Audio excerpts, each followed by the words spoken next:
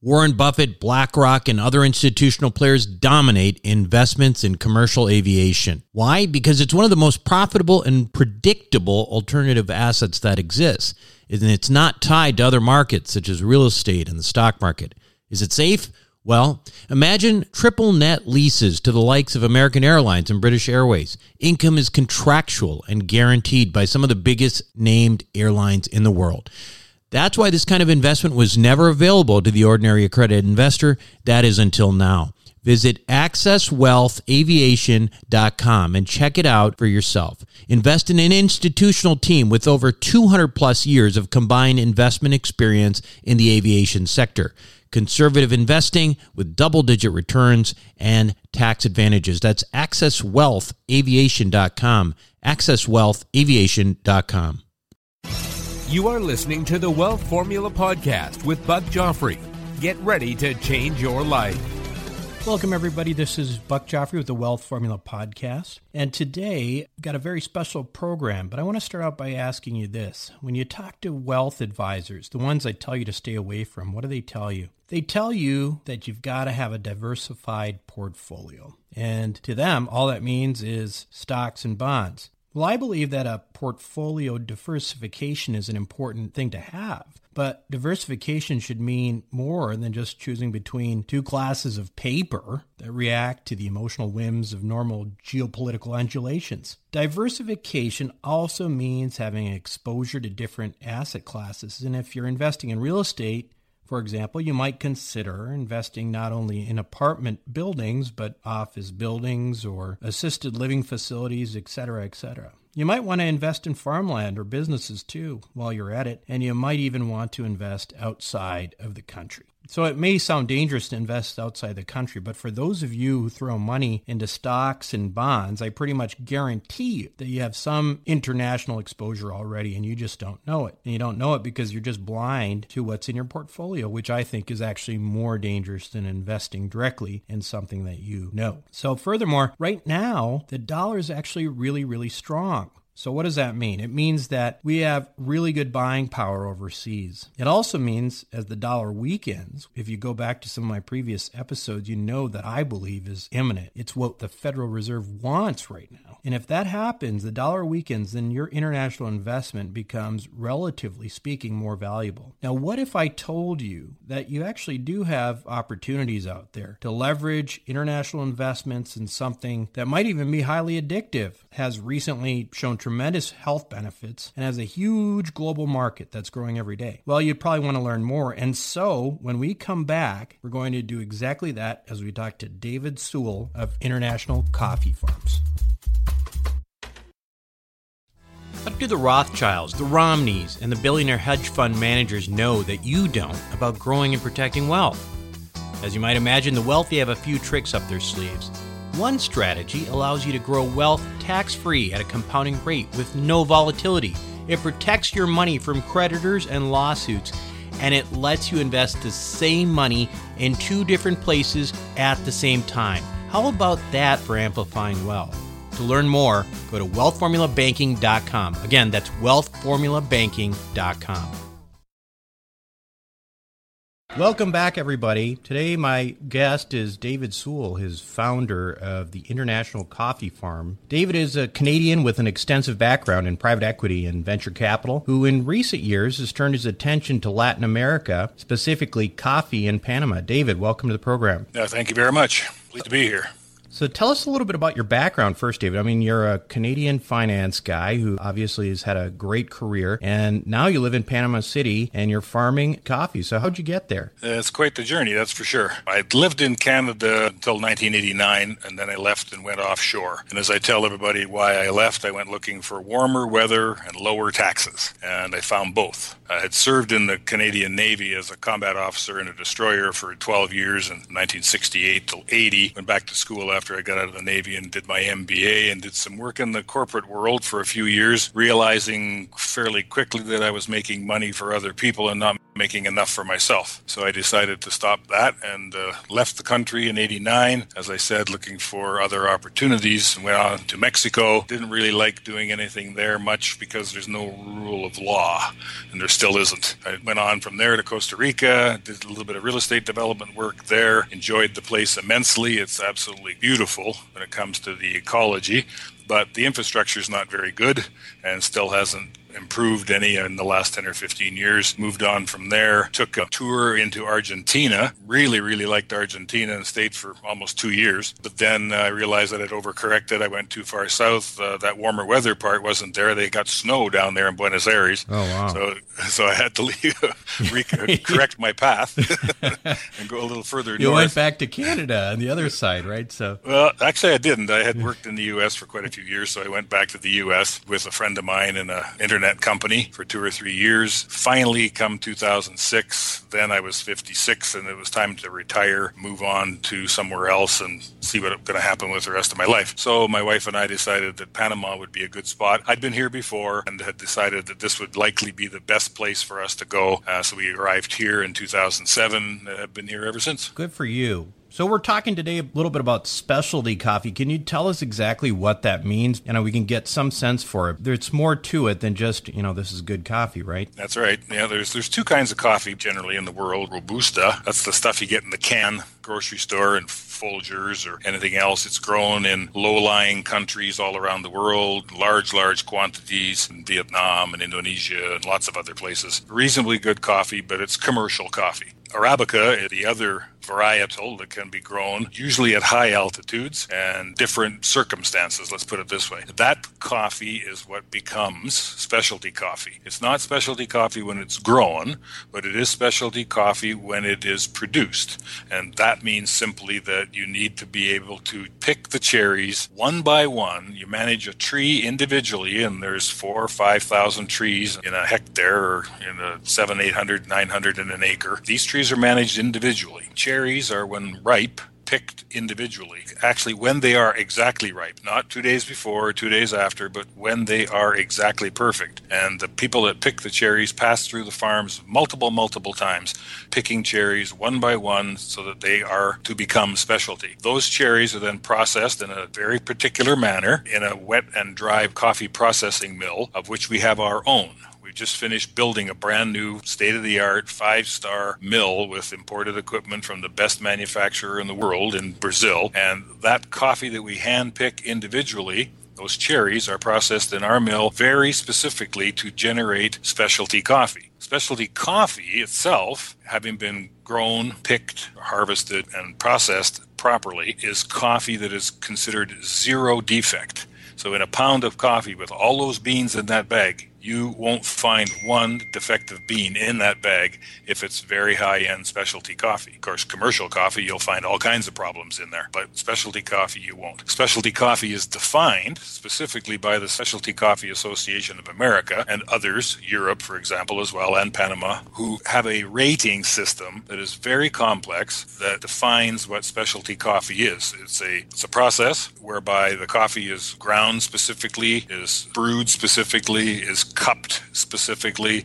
by professionals who are called Q graders, who are people who really know what they're doing. They assign values to the coffee in approximately 10 different categories while they're cupping it, and they come up with a score. Sort of like sommeliers for wine? Exactly the same thing. Wine Spectator started these numbers on bottles 15 years ago, and now you can go into the store and see a 91 and a little story about where the grape came from, and you know what you're buying and what you're getting, where it came from. Specialty coffee over the last 5 to 10 years has gone exactly the same path, and the numbers are almost the same. If it grades 80 to 100, then that's specialty coffee. I've never seen one grade higher than 94, and that was a particular varietal here in Panama last year. Generally, very good coffee is 83 to 87, and once you're up those numbers in the 85 to 87 range, you're in the top 3% of the coffees in the world. So when we go to Starbucks, is that what we're buying? Is it specialty coffee or is it not necessarily? That's what they're promoting. It's not necessarily always specialty coffee. Starbucks does buy coffee from the farm gate. They do buy Arabica, so that's the proper coffee for specialty coffee. They do buy it from the farm gate, and sometimes they end up mixing the coffee from various farms because they have such a huge operation and they have so much demand for coffee that it's really, really difficult for them to keep up. So they have a particular brand of their own. They buy coffee from Panama, which is specialty coffee. They sell it as a single origin, direct trade, traceable kind of coffee, which are all adjectives that apply to specialty coffee. And they do sell that in their stores. So you can buy $15, $20, $25, $30 a pound coffee directly from Panama, for example, and many other countries in their stores. For their own restaurant blend, they have to mix it just to keep up with the volumes. Then they roast it pretty heavily to get flavor into it because it's necessary to be able to carry the coffee taste through all of the additives that most people seem to like to put in their coffee these days. Right. Now, how big is this market? Because obviously Starbucks is huge across the world. It seems like as countries develop and they become more quote-unquote westernized, they start to drink more coffee. So can you give us a sense for how big this market is and what kind of growth you see there? It is a big market, and you're very right. As the developing countries come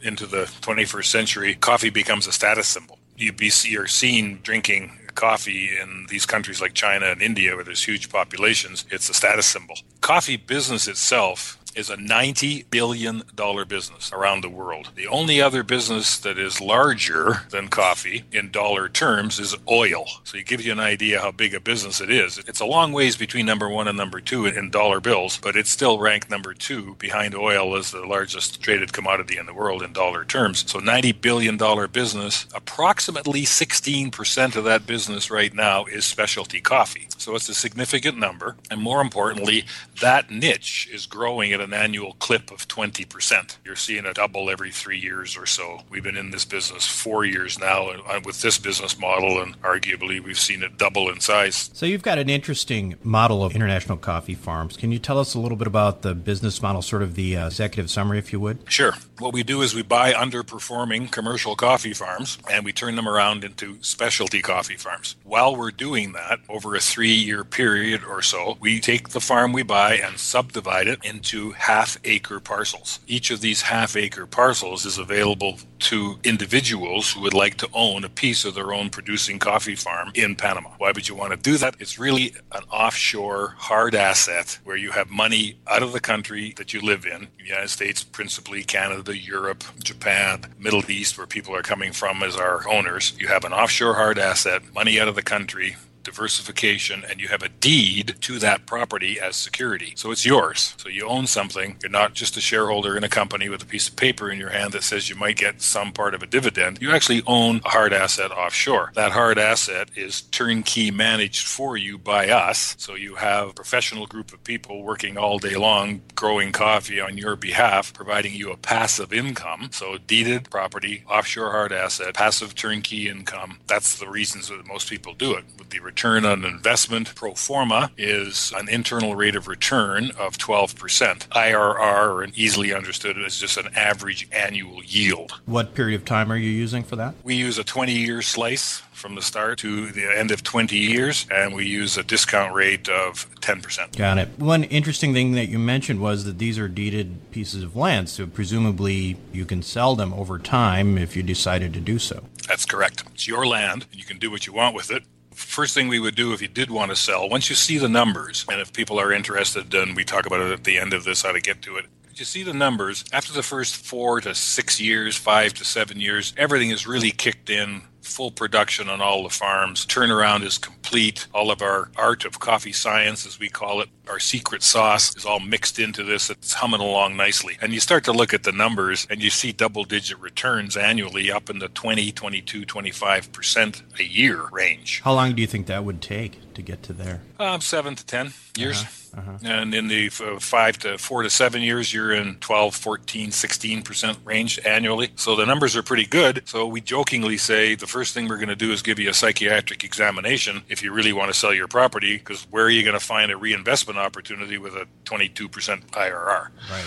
You know, so that's first thing. But you can, seriously, you Yeah, can sell it anytime right. you want. It's a 3-year hold minimum to get that turnaround done. You don't want to sell in that length of time because the money that you're paying for the property includes the development costs. And if you get out too soon, you're not going to reap the benefits of those costs. So you want to keep it that long at least. We have a first right of refusal of the company to buy it from you at an agreed upon price that would represent fair market value. And fair market value can easily be established usually because that's whatever we're selling parcels for at that time would likely be the fair market value. We would buy that parcel to keep you from selling it to a third party who might be a Chinese sock manufacturer that wants to put a plant in the middle of my coffee farm. That's not going to happen. So that's the exit strategy if you would want one. Although presumably you're factoring in the fact that it's producing coffee at that point as opposed to being a fresh piece of land. Yeah. Yeah. And so the price will be appropriate, Right.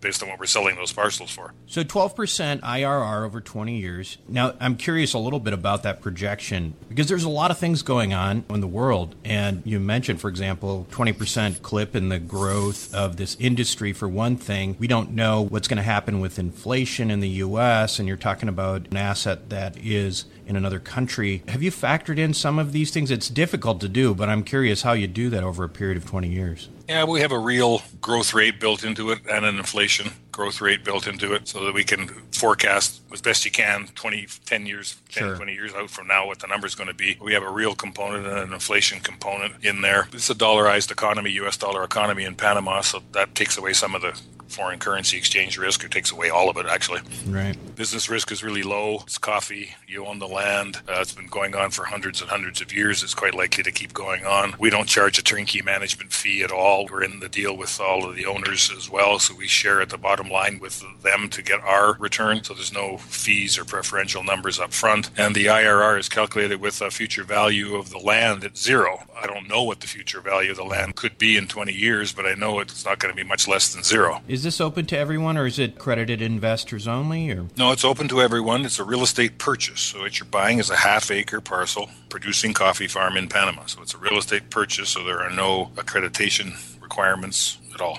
in terms of just the taxation of that, that would be considered passive income? Presumably, you're not selling anything. This is not capital gains unless you sell the property. Correct. Well, that sounds great. Now, this is an interesting business model because it's not just about making money. You're actually doing a lot of good out there for the local farmers. Can you tell us a little bit about the sort of the social aspect of your business? We believe in 3 pillars of sustainability. 1 being economic, of course. If you don't make any money, you can't stay around very long. 2, green or environmental, which a lot of people pay service to. Got to leave the land better than you found it for the future generations. But we also add a 3rd leg to that table, which is social sustainability. And we believe that the people that are working with us and for us that are producing our coffee are equally as important, if not more important, than any other inputs into the business model. So we take the farm revenues, for example, and to limit the risk as well as to the location of your parcel, it's really not important where you are on the farm because we pool the revenues of the farm together and we pool the expenses of the entire farm together to eliminate the location risk of your parcel in that farm. But once we have our revenues established, we take the direct costs away from our revenues for the farm, that gross operating income, 20% of which is reserved for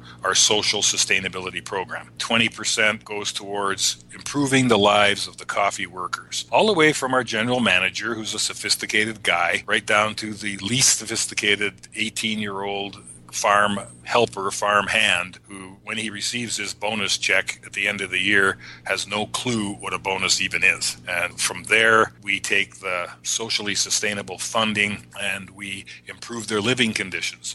They're left in deplorable living conditions by their own people generally. The farmers that own the farms don't really treat the farm hands very well. They're native Panamanian Indians that do the farming here. They have been doing it for centuries. So we've taken their living conditions and remodeled the buildings, put electricity in, taken the old wooden beds out and welded up new steel beds, put 5-inch mattresses on the hard wood board that they've been sleeping on, sealed up the floor so the tarantulas and spiders and scorpions can't come up through the holes in the floor and bite the kids on the feet because everybody's barefoot. We take the latrine and trash it, and we build showers, running water, flush toilets, place for them to wash their clothes. All of this goes into a septic tank and a distribution field, a drainage field, so it's sanitary and sustainable. We put better clothing on their backs. They don't have to tie a hefty garbage bag around their shoulders to protect themselves from the rain while they're picking coffee, which is the case in many farms here. They get Helly Hansen rain gear. They're comfortable, they're warm, they're dry. They do a good job. And it's not all altruistic. I mean, obviously, if we have these people more comfortable, they're going to do a better job during the day. This is a challenging objective, is to train these people to not strip those branches and destroy next year's crop by ripping off the flowers and all of the buds, but by taking an individual cherry, one cherry at a time, and putting it in your 5-gallon bucket and filling up that 5-gallon bucket over and over and over again every day. So they need to be dressed properly, to have proper safety equipment on, etc. Then we go a little further to make their work life easier, and rather than, for example, have a hand pump when they're spraying fertilizer on the trees and they're pumping a handle 4,000 times a day to get the pressure into the tank to spray, we buy motorized sprayers. They cost quite a bit more. We use the funding from the Socially Sustainable Program to pay for those things, and they last for 2 or 3 years, and the farmers have an easier job all day. Their workload is less, and they do 3 times as much coverage while they're spraying. So all of those things get mixed up together in what we call social sustainability to improve the lives of the coffee workers. And we have a funny little statement in some of our press releases that say, happy workers equals happy coffee. That's great. Makes sense. So I guess the question here is for everybody now, from my perspective and what you're talking about, you've got a socially responsible, highly profitable business plan in an industry growing at a 20% clip globally. This sounds pretty good right now. I guess one of the things that's going to come up when we talk to people in my audience, the Wealth Formula podcast listeners tend to be highly educated, high-paid professionals like doctors, engineers, and attorneys, and they might not actually be used to the idea of investing overseas. So I just want to ask a few questions that might be coming to their minds, such as, what does the U.S. government think about these kinds of investments compared to other investments? Do they frown upon them? Is it going to be difficult around tax time? Can you talk about that a little bit? You talking about before November 8th or after November 8th? Oh, well, actually, maybe you can clarify for us if you think it'll make a difference. They're all the same as far as I'm concerned. Sure. It's lesser of two evils. But the U.S. government really doesn't have anything to say about this. We're a foreign corporation operating farms in a foreign country. We don't provide W-2s or anything else for the distributions. You being a listener as an American citizen, they're responsible for their own tax declarations based on the worldwide taxation policy of the United States. We don't have any issues. We've been doing this for over 4 years now. We have 850 or 900 half-acre parcels owned by individuals offshore from Panama, vast majority of which are in the U.S. Deeds are issued and recorded here. There's no issues there. You can use your self-directed IRA account to own these parcels. It's simply a real estate purchase, so the self-directed IRA custodians who have responsibility for your funds but not your investment decisions have no issues with this. I don't see how the U.S. government has any influence. Does the Panamanian government tax this as well, and is that already sort of calculated in on the on your projections? Yeah, the Panamanian business tax is included in the projections as a cost, so that's already all paid for before you get to that 12%. Got it. Right? And they don't tax you individually here. Well, that's nice. One other question is, again, you're talking about an overseas investment. Let's talk about the Panamanian government. I mean, you mentioned a little bit about why you're not doing business in Mexico, and not all of Latin America is all that stable. Tell us about Panama, why you think that Panama in particular is a good place in terms of stability. Panama has an extremely strong economy. During the go-go days up to 2008 or so, economy here was growing at an annual rate of about 11%.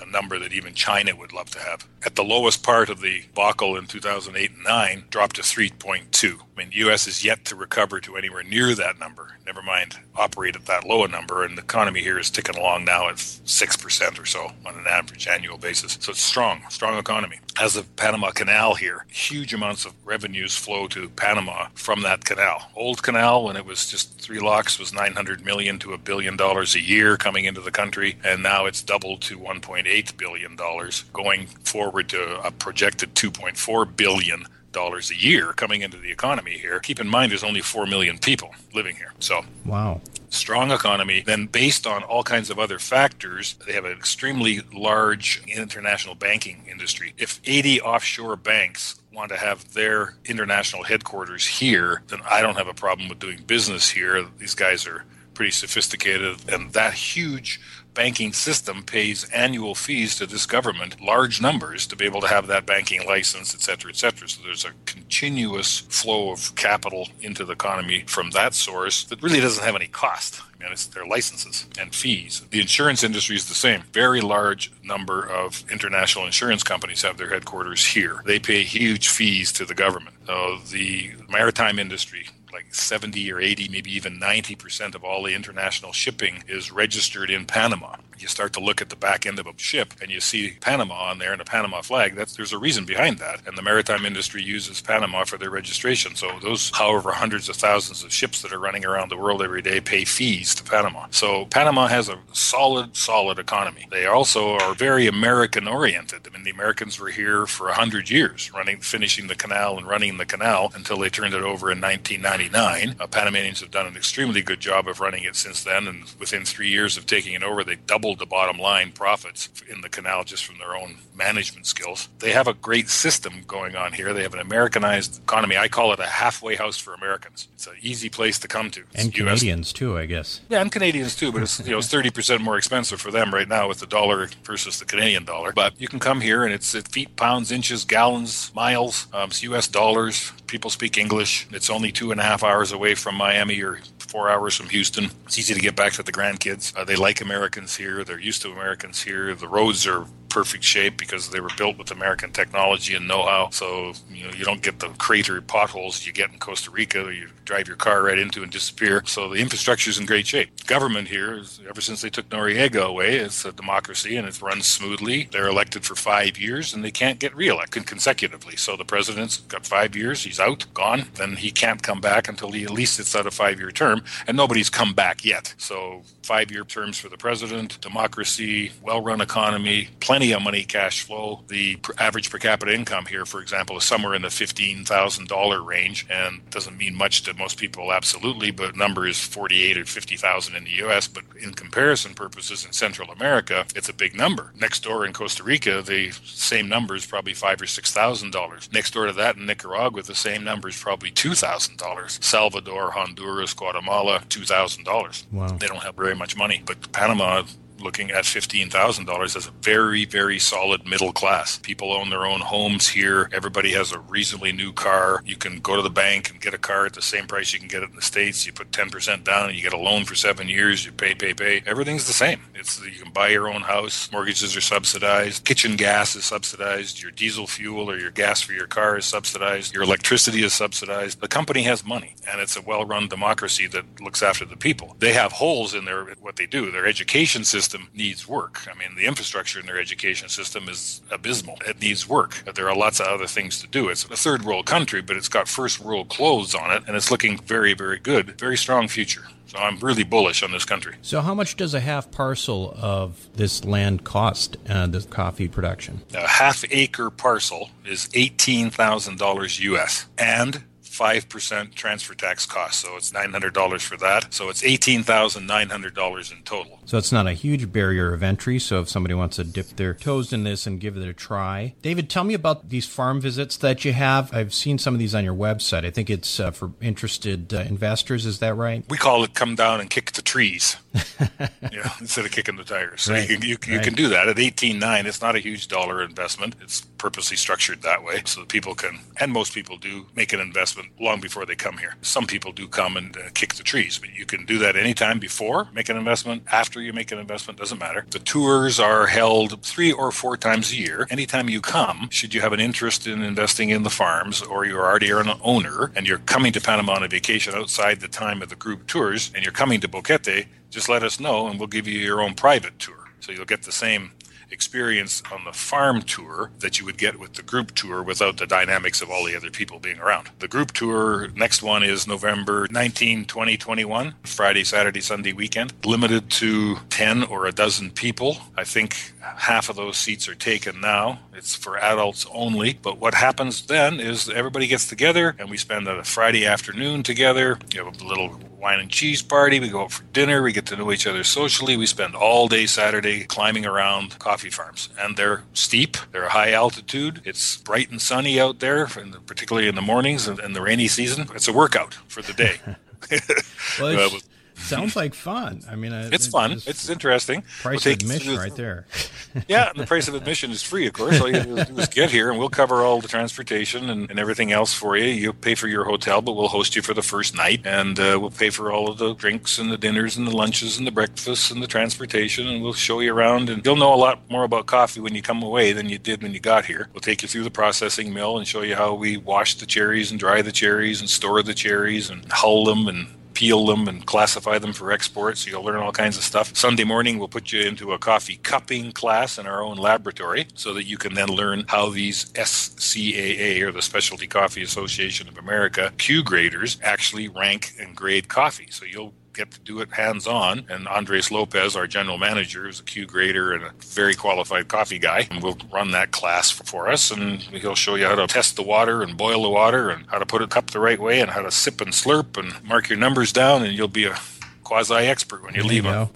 So I'm sure we've got a lot of listeners potentially interested in at least learning more about what you're doing. So how can they get a hold of you? Best way to learn more is to go to the website, which is www.internationalcoffeefarms.com. When you get on the site, lots of information, tons of videos, pictures, and testimonials, and all kinds of other information for you to read. Once you've processed that, and if you do want more information, there's a button called Getting Started. Click on that. You'll see my shiny little face there and a little introduction and a capture box for asking for your information. If you fill in that information and hit the Submit button, then automatically you'll get an introductory email which will explain the whole opportunity again in a summary form, and you'll get a 16-page 4-color brochure in the form of a frequently asked questions model that will probably answer 90% of the questions you have. All the questions we've ever been asked have all been put together in this book, in this booklet, and you get that automatically by hitting the Submit button. So then you can read all of that. If you have more questions, then we invite you to send us an email personally. Darren Doyle, my partner and the VP of Sales and Marketing, will answer you personally, and he'll answer any other questions you may have that haven't been answered in the booklet. Once you get to that stage, you can make a decision whether you want to go ahead or not, and part of the decision to go ahead would be to look at our purchase agreement, which is a grand sum of 2 pages, the ownership agreement, which is about 5 pages,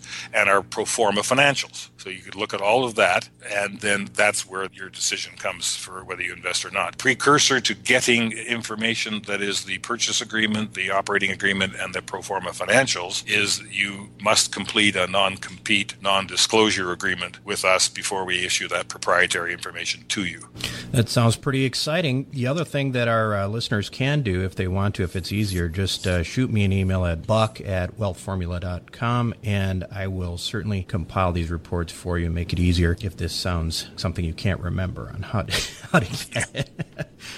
Anyway, hey, David, thank you so much for being on the show. This is a really exciting opportunity, and I want to thank you for sharing it with us. And more than welcome. I just wanted to remind our listeners of one thing, which is if you go to wealthformula.com right now, you can also download our special report on how to legally save thousands of dollars in taxes. And so go to wealthformula.com, and we will see you next time on Wealth Formula Podcast. Thank you for listening to the Wealth Formula Podcast. Visit us on the web at wealthformula.com. The information contained in this podcast are opinions, not fact. As always, consult your own financial team before making any investment. See you next time. Self-storage is a necessary evil. It's where you keep your stuff and forget about it. No wonder this stuff is so profitable and recession resistant.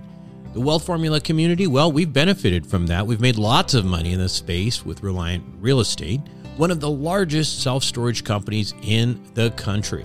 With an average investor internal rate of return of almost 34%, with hold times just over 3.5 years, these guys know what the meaning of velocity of money is. If you're an accredited investor, make sure to check out what they're up to right now at ReliantFund4.com. Again, that's ReliantFund4.com. Buck Joffrey here from Sapio with Buck Joffrey. Aging might become reversible over the next 10 to 20 years. It's already being done in lab animals, so it's just a matter of time. Our challenge? To be healthy enough for when that time comes. As a former scientist and surgeon myself, my goal is to figure out how to do that and to share it with you. I wrote a book called Living Longer for Busy People that you can download for free at sapiopodcast.com. You'll be amazed at just how a few daily adjustments can add years of a healthy life for you. Again, download it for free, sapiopodcast.com.